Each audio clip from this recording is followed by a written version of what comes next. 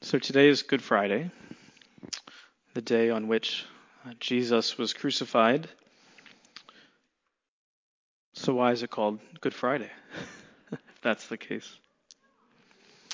What the Jews did to Jesus was definitely not good, and it didn't seem good to the disciples in the moment as they mourned the loss of their teacher and their leader. The name Good Friday comes in retrospect, comes after the fact.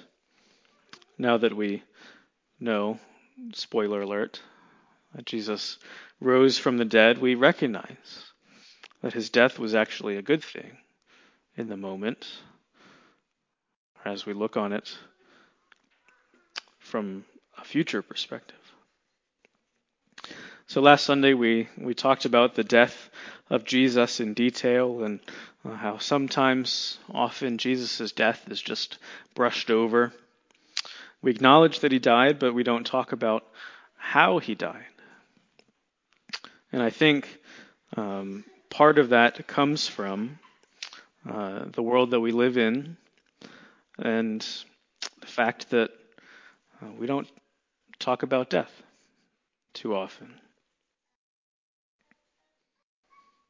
Our quality of life has improved so much to the point where we're pretty comfortable for the most part, right? The average life expectancy has increased a good amount over the last couple centuries. There's a story about a monastery, which is a group of Christians who have chosen to live together in solitude and separation from the rest of the world so they can practice their Christian beliefs by themselves. There's a story of a monastery that has a cemetery on its grounds, and the monks would be buried there after they died. And there would always be an empty grave there on the grounds that the monks would walk past as they went about their days, always reminded of what was to come for them. We don't like to talk about death. You might even be a little uncomfortable as I'm talking now about it. But death is included as one of two absolutes in life, one of which is pretty applicable for us right now, right? Death and taxes, right? Both of those things are inevitable. And when we begin to list the greatest fear that people have in their lives, death is usually listed as number 2 greatest fear. Number 1 being public speaking, which I'm doing right now. So for us, we would rather suffer death than public speak. But death is number 2. And though all of us expect death to come for us at some point, it still catches us off guard. And it probably always will. It always surprises us. And we're right to fear death, in a way, to be afraid of it, because it's not natural. You might have heard the saying before, well, death is a natural part of life. Well, that's not entirely true. At least, that's not the way it was supposed to be. Right? Death was not part of God's original design for the world. It only became a reality when sin became a reality, entered into the world. God's heart is that none should perish. And so the famous pastor and speaker Tim Keller says that we fear death for 2 reasons. We fear death because of what it does to our relationships. Right? When we have to watch the person physically be torn away from us, it's heartbreaking. There's a strain there. Jesus' disciples experienced this as they saw him crucified and buried. The second reason that we all fear death is because we feel deep down that there must be something after death. That something that comes after death isn't completely known to us. We know some things about it, but we're still a little unsure. And death still stings us. It's still painful for us. But because of what Jesus did for us, we can see it in a new light. It might still be painful. Maybe it has a silver lining. Maybe it isn't the end. And if death isn't the end, then it's less painful. Still a little painful, but less painful. See, Jesus' death destroys the power that death holds over us. Because Jesus entered into death himself and came out on the other side of it. Because he did that, those who follow him can do the same. But the death of Jesus still caught people off guard at the time. Though he told his disciples that he must die, the people that followed him, he reminded them of what he came to do. They were still struck with grief when he passed. In the passage that I read for us, Jesus' death was prophesied in the Old Testament in Isaiah chapter 53, where we read about the suffering servant. And though Jesus isn't named in that passage, it's pretty easy to tell that it's him. The suffering servant grew up like a tender shoot out of dry ground. The dry ground of Israel, which, as Jesus said, was in desperate need of living water. The suffering servant had no beauty or majesty. From what we know about Jesus, he was just an average-looking guy. The suffering servant was despised. The Jewish people did not regard him very highly. The suffering servant took up our pain and bore our suffering. Jesus took the sin of the world upon himself on the cross. The suffering servant was considered punished by God. He cried out on the cross, my God, why have you forsaken me?" The suffering servant was pierced for our transgressions. Jesus' side being pierced on the cross. The suffering servant was crushed for our iniquities. The burden of sin literally weighing him down on the cross as he struggled to breathe. The suffering servant's punishment brought us peace, and his wounds heal us. Jesus' blood cleanses us from our sin. The suffering servant took on iniquity that the sheep had, the sheep that went astray. Jesus called himself the Good Shepherd throughout his ministry, willing to die for the sheep in order to bring them back into the fold. The suffering servant was oppressed and afflicted, but did not speak. Jesus, who kept silent while he was on trial and when he went to the cross. The suffering servant was taken away in judgment. Jesus, who was crucified because the people wanted him to be crucified and yelled that in the crowd. The suffering servant was cut off from the land of the living. Jesus entered into death and descended into hell. The suffering servant was assigned a grave with the wicked. Jesus was laid in the tomb of Joseph of Arimathea, a leader of the Jewish people. The suffering servant who had done no violence or had spoken no deceit. Jesus, who never sinned and actually undid the violence that his disciple caused when he cut off the soldier's ear. The suffering servant, suffering for us so that his life would be an offering for sin. Jesus, whose blood would atone for all sin, past, present, and future.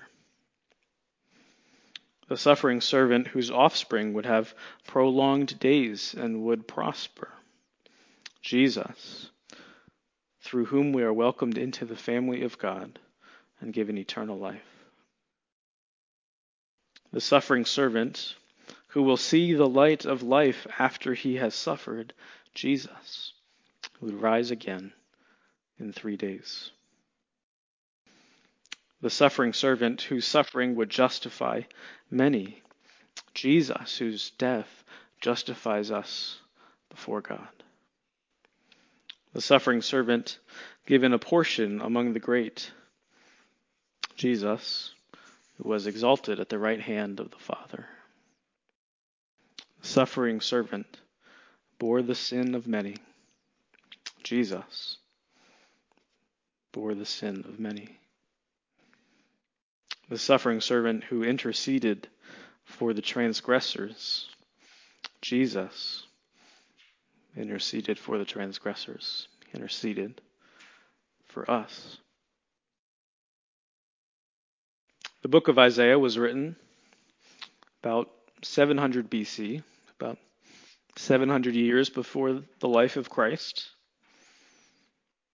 How could this chapter line up exactly with the life that Jesus lived? It seems almost impossible. There's more comparisons than just the ones that I drew out tonight. What's striking about this chapter is that Jesus would have known it. When he was in the temple, he taught from the Jewish scriptures. He was a rabbi. He was a teacher. So he would have known that this was talking about him. And he would have gone through all of this for us anyways. This is what Jesus has done, and he's done it for us. Jesus is the suffering servant. So I did a funeral earlier this year. It was the first funeral that I've ever done, and I really struggled through, what do I say? How do I comfort the family? The family didn't have a church or a pastor. They weren't believers. So how do I share the gospel through my eulogy? And so I said this, and I just kind of copied it here tonight. I said, because God loves us, he sent his Son into the world to die on the cross for us, so that we could be set free from death and have eternal life in him. God knows what it is like to lose someone you love, because he lost his Son. He has given us this way out, so that death does not have to be the end. Like the famous passage in Ecclesiastes says, there's a time to weep and a time to mourn, and now is that time. It's okay to grieve. It's okay to cry. God has these emotions too. He wants us to come to him with them. There's an entire book of the Bible named Lamentations, in which the author cries out to God in grief, asking, why? In the midst of his time of affliction. And so we can do this too. But in the middle of that book, the author says this: because of the Lord's great love, we are not consumed, for his compassions never fail. They are new every morning. Great is your faithfulness. I say to myself, the Lord is my portion. Therefore I will wait for him. In the midst of our grief, God is there with open arms, waiting to comfort us. It's okay to grieve. It's okay to be sad. It's okay to express sorrow, but that grief does not consume us. This message could be no more true than on Good Friday. Our grief does not consume us because we know that death is not the end. People say that there are 3 deaths. Maybe you've heard this before. The first death is when the body ceases to function. The second death is when the body is lowered into the grave. The third death is that moment when, sometime in the future, the person's name is mentioned for the last time. Maybe you've heard that before. So I went, and as I was thinking about Good Friday, I wanted to apply Jesus' death to that idea. Jesus died the first death. His body stopped functioning when he gave up his spirit. Jesus died the second death when he was buried, when he was placed in the tomb and the stone was rolled in front. But Jesus never died the third death. His name has never stopped being mentioned, and it never will. And then I thought about, well, is it actually true that we ever die that third death? And then I thought, well, no. Because Jesus knows our name, and Jesus never stops calling our name, never stopped mentioning our name. And all of that is because death wasn't the end for Jesus. Though we remember his death tonight and we mourn his death tonight, we're reminded that our mourning and our grief doesn't end here. And though we're sad and downcast for a little bit, we know that Sunday is coming. We know how the story ends. Let me pray for us as we close. Father, we thank you that in light of the staggering, seemingly insurmountable odds against Jesus, he defeated them. We thank you that death has lost its sting. We thank you that death is not the end for us. It wasn't the end for Jesus. So may we know tonight that it's okay to be afraid of death. It's okay to be sad and to be sorrowful. But we have hope. God, it's easy to lose sight of that hope. But I pray that you would remind us of that hope. God, that you would be our present hope, even in the midst of the darkest circumstances, because you are present even as your Son died on the cross. So we know that you will be with us always as that hope. And we thank you for that. It's in Jesus' name that I pray. Amen.